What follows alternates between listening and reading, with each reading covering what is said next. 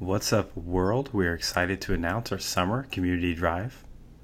We are giving back pencils, paper, binders, folders, and sanitizers for teachers in our community.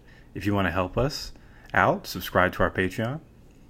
All of the money raised on our Patreon goes to our community drives, and you get a bonus positive news episode every week. We appreciate all of you for listening to us. Now let's go to the positive news. What's up, world? Welcome to The Positive Truth. Uplifting, positive news to help you believe in yourself and the world around you. Tim, what are we trying to bring? Here at The Positive Truth, we're trying to bring awareness, empowerment, inspiration, optimism, and understanding to communities everywhere. Michelle, before we spread this positivity, can you tell the people what they can do to help us?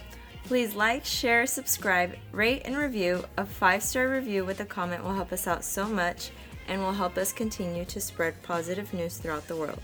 We also have a Patreon where you can get an extra positive news episode, and you will have the opportunity to help our community drives.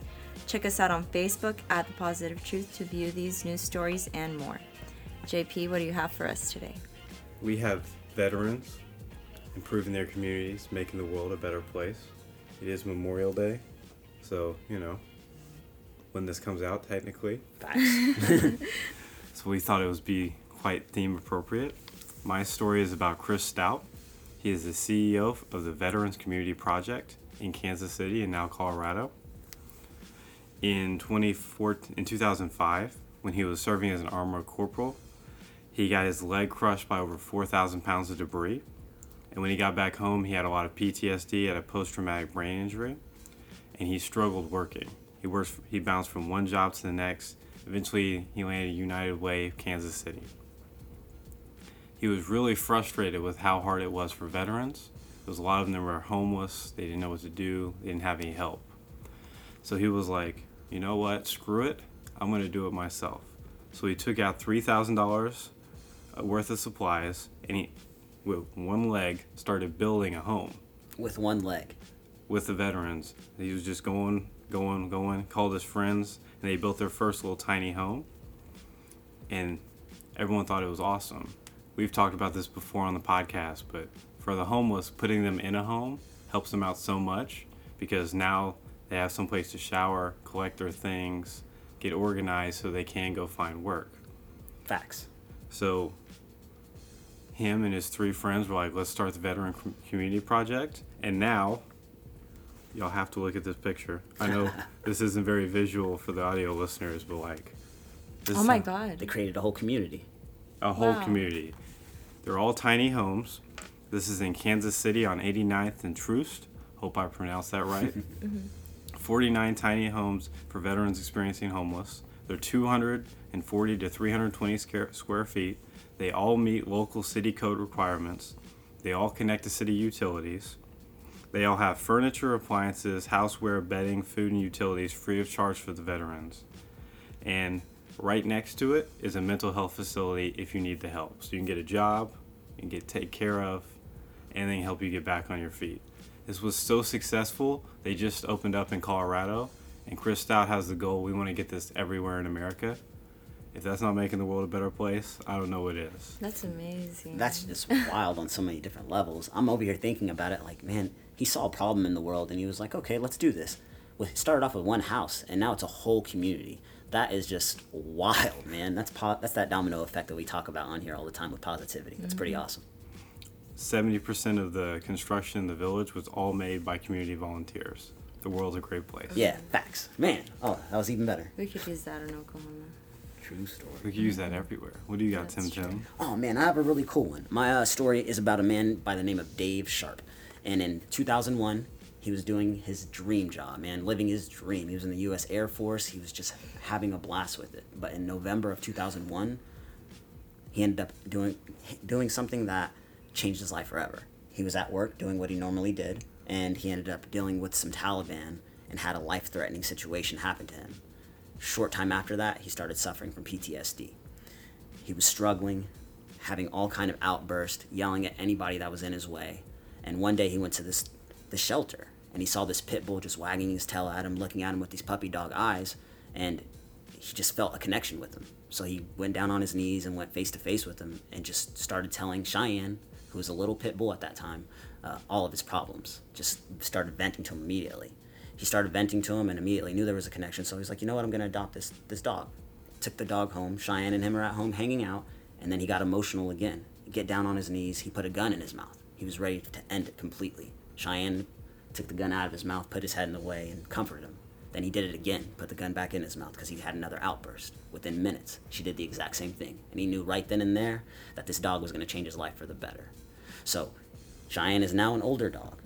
This inspired him a few months later to start this nonprofit called Companion for Heroes, which what they do is anybody that was in the military that's suffering from PTSD or any other type of mental illnesses, they go in, they find you a pet, whether you're a veteran, whether you're a spouse, whether you're a child, if you were affected by anybody that was in the military, they find you a pet so that this pet can help you.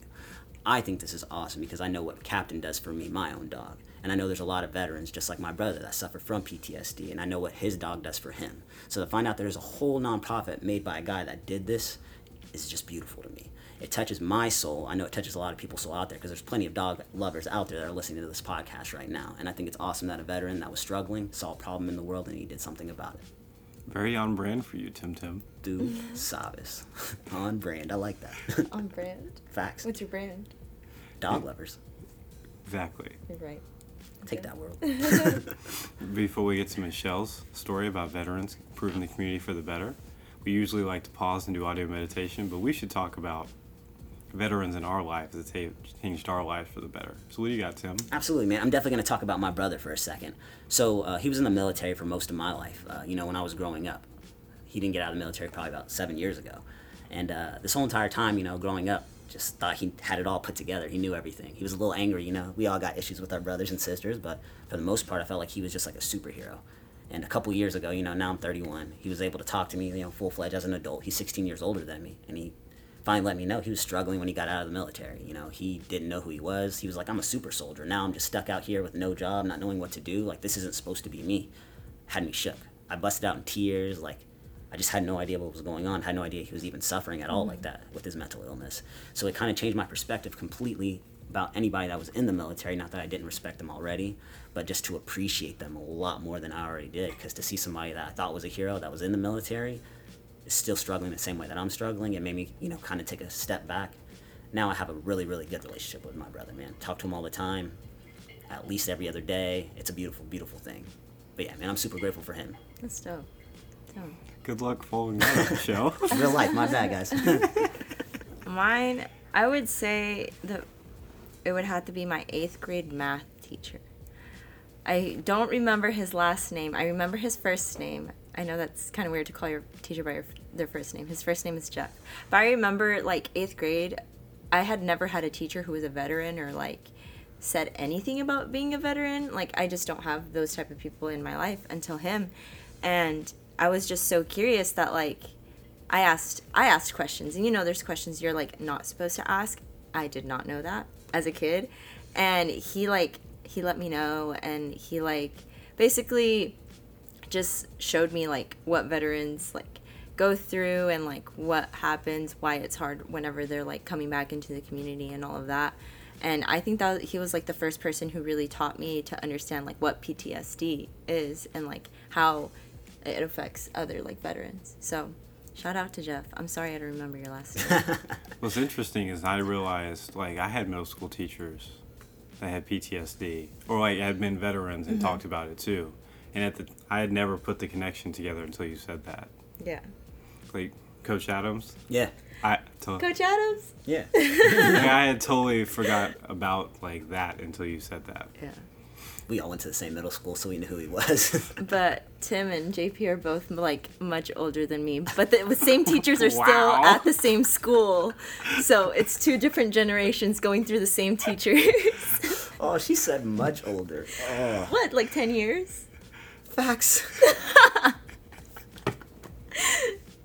Well, that was interesting. It's okay, now you know. Yeah, so I guess for me, there's there are people that are in the military that never get recognition because they're not soldiers. And I've met a few of those in college, and they were some of the most awesome people I ever encountered, largely because they took no crap and just went out and handled their problems like every day.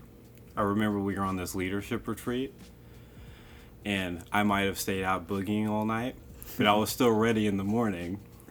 And like, they were just like on point, like, you better be ready. Hey JP, I know you've been up all night.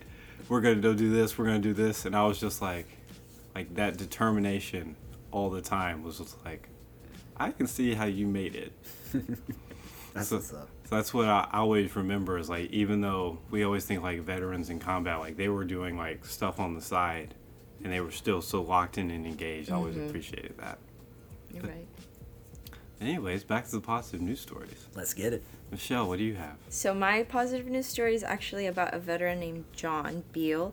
He served in the Vietnam War, and whenever he came back, he was struggling just with his health in general, and he unfortunately had 3 heart attacks those first 3 years from coming back from Vietnam. So his health was like basically in very bad shape.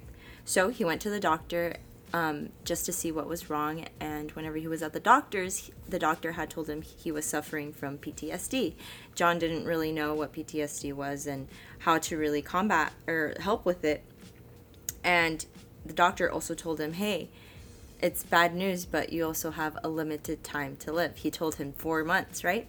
And I don't know, getting news like you have 4 months to live, I don't know what I would do. So like, Can't even imagine. John, he basically would take walks by a creek that he lived by called Ham Creek, and he would just take walks just to like contemplate, you know, his future and all of that. And on one walk he had noticed that the creek was like disgusting. The water was yellow, there was like dead animals in it, there was tires in it, and he basically that day he said, I'm gonna make this clean, because if I'm gonna leave something behind, I want to leave this creek clean. So he basically got to work. He started to take out like the piping. He started to replace all of the greenery around. He took out all of the trash that was found in the creek as well. And basically he was able to clean it out within, I think the article said 3 months. But the thing that is the most positive out of this is that John ended up living 27 more years after just finding that hobby and being able to clean the creek and all of that. He was honored by the conservationist whenever he did pass away in 2006. So they continued to clean that creek for him and have honored him at the creek, which is called Ham Creek. Yeah. I love that story. He found a new purpose, a new did. passion. And just talking to my brother a couple of years ago, I remember him saying, like, I didn't know what my purpose was anymore. And for this man that was told, hey, you only have a few months to live, to find a new purpose and to live 27 years longer is just amazing. If that doesn't give you hope, I don't know what else will. Leave making the world a better place. You literally clean creeks so well, everyone else is inspired to do it. Awesome positive news story. Through Sabbath. I think we're out of veterans improving the world for the better. We hope everyone had a wonderful Memorial Day. Before we get out of here, Tim, do you have a quote? Absolutely. Honoring all who have served and who are serving. Thank you to all veterans. All gave some gave all. Thank you. Thank you, guys. And we're out. Stay positive.